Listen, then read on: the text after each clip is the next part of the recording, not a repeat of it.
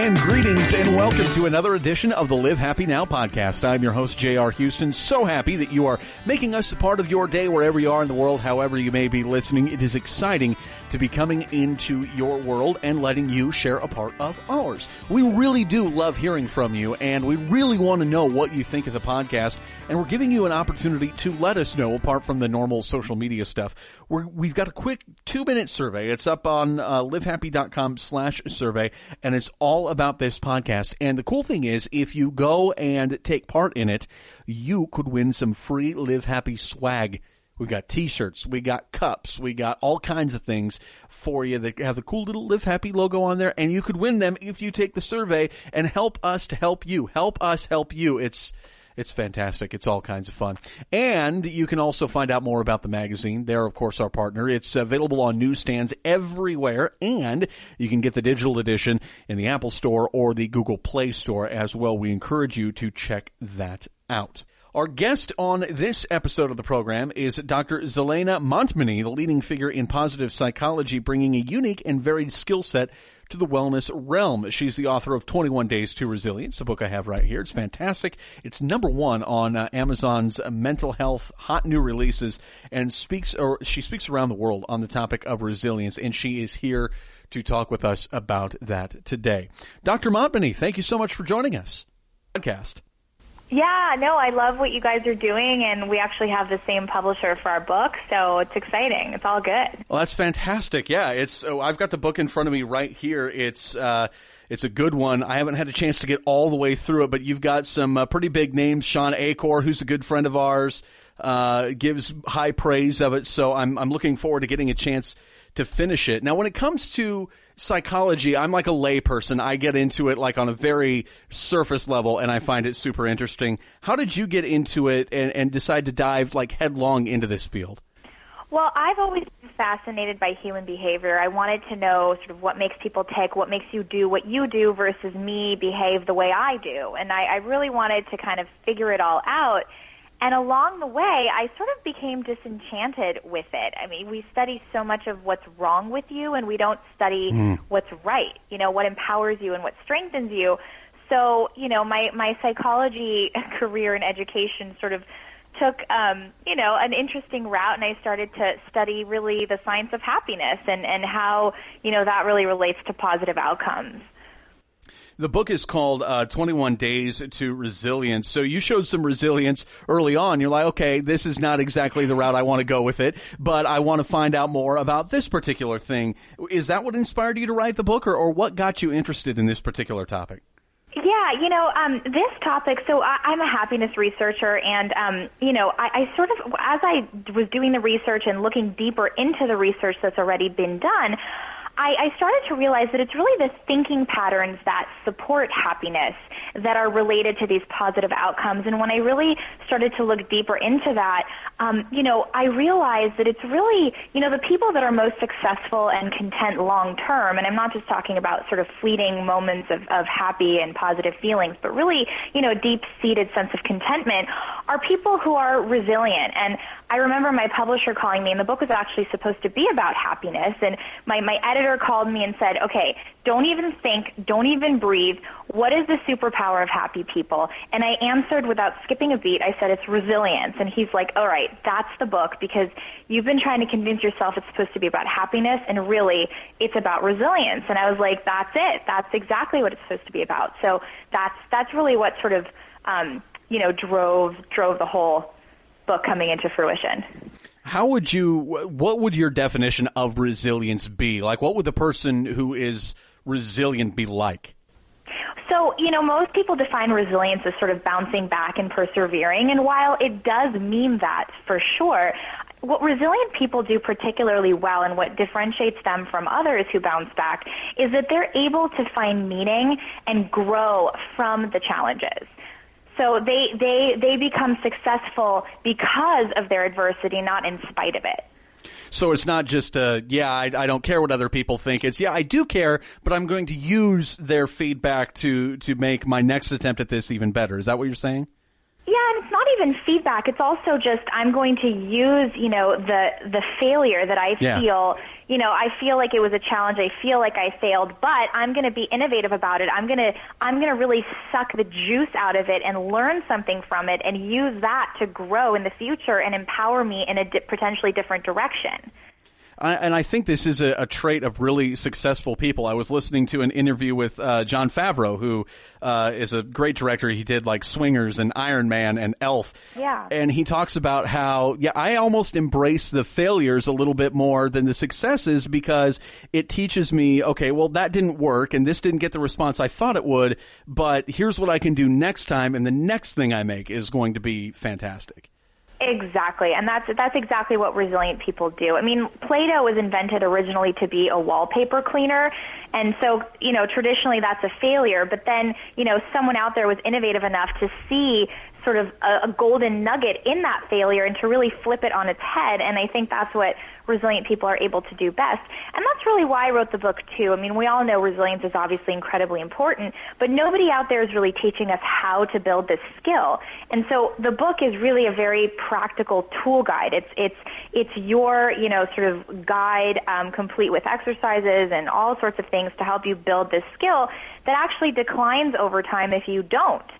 So, we're not born with or without resilience. We build it, and we have to learn how to think about our world, and that's really what the book provides.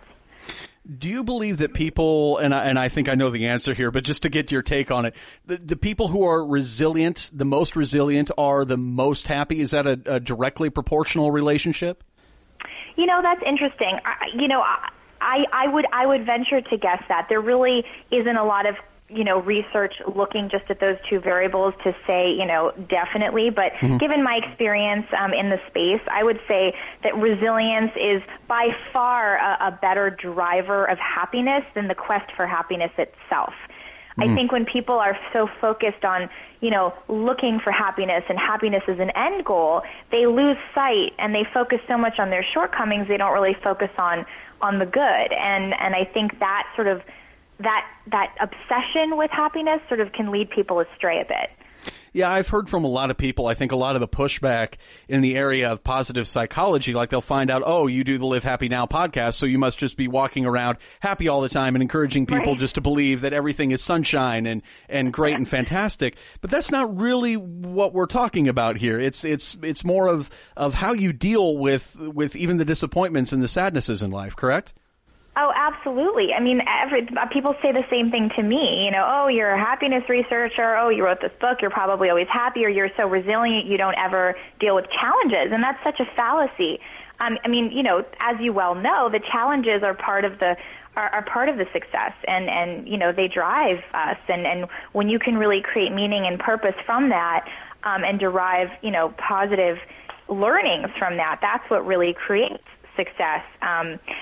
And listen, the positive thinking is incredibly powerful and incredibly important, but it's certainly not something we should always be doing. In fact, if you're always thinking positively, there's probably something wrong. Yeah. It's probably a mask for something else that you're not willing to deal with. I mean, life throws all sorts of curveballs, and part of being resilient is accepting what comes at you, and learning to kind of, flow with the tides, the up and downs. Mm-hmm.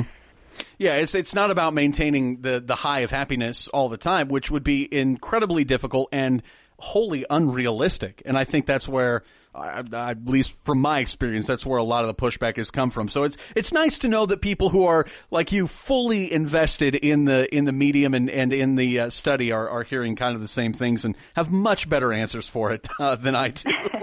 Well, thank you.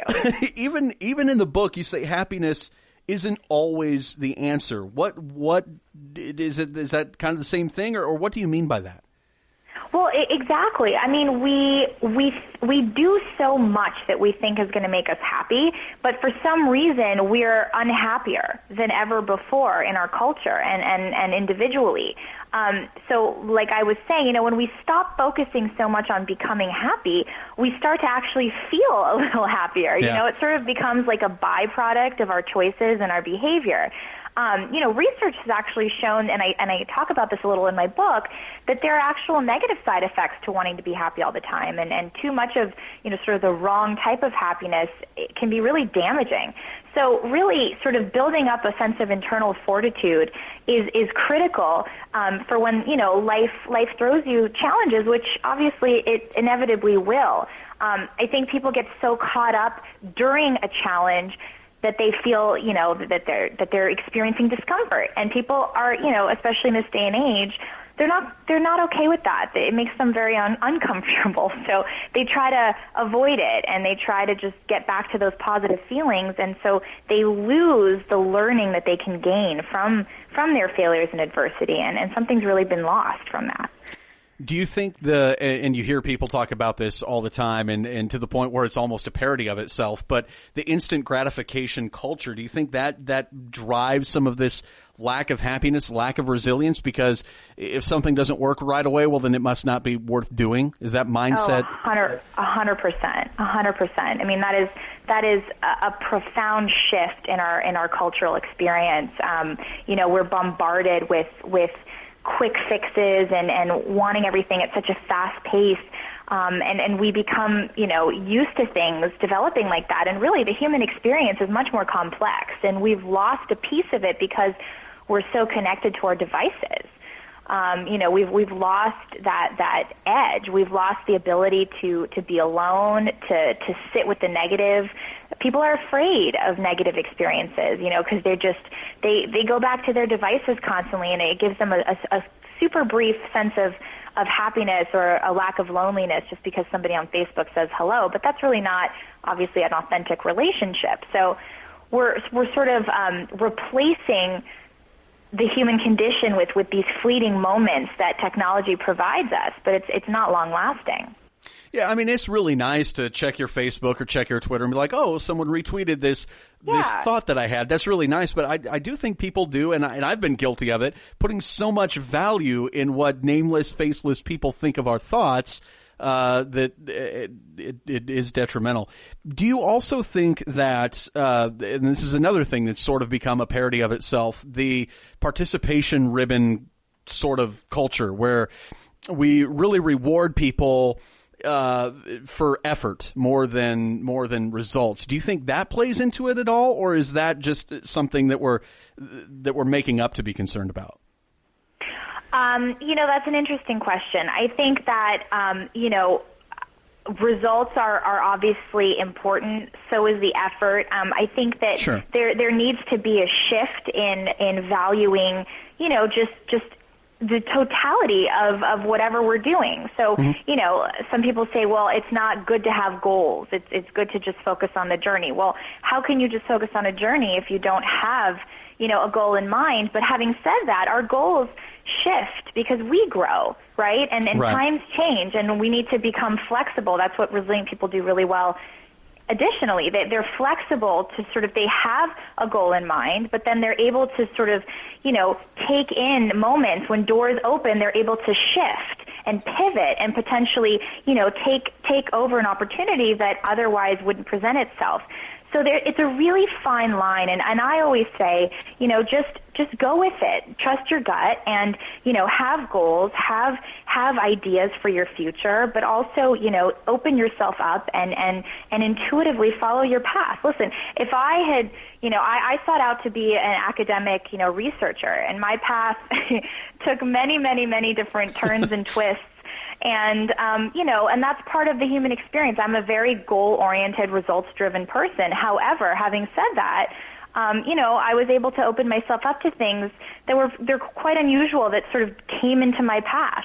And I think that's a big part of just human experience, Yeah.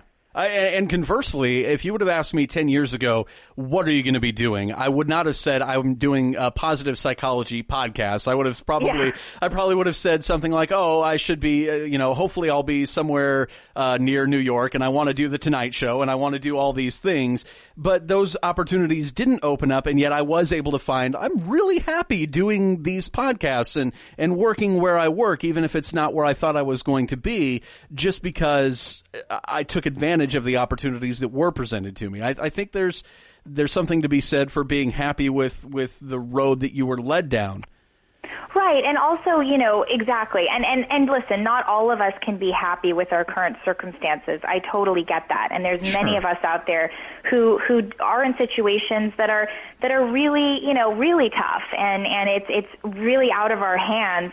But I do say that we can shift the way with which we think about our world. So even if you're in the most dire situation right now, and you're not in a job that you love, or you're not in a situation that you want to be in, we can shift those thinking patterns and be able to see some goodness, and there are always blessings. There's always something good in your world. And if we can start to focus on that more, we sort of flood our body with positive hormones that literally change our biology and prime further positive behaviors and reactions to occur that you never know. That could open, a whole new door for you that you hadn't seen before. So that's important to remember, that we have power over our lives in that way.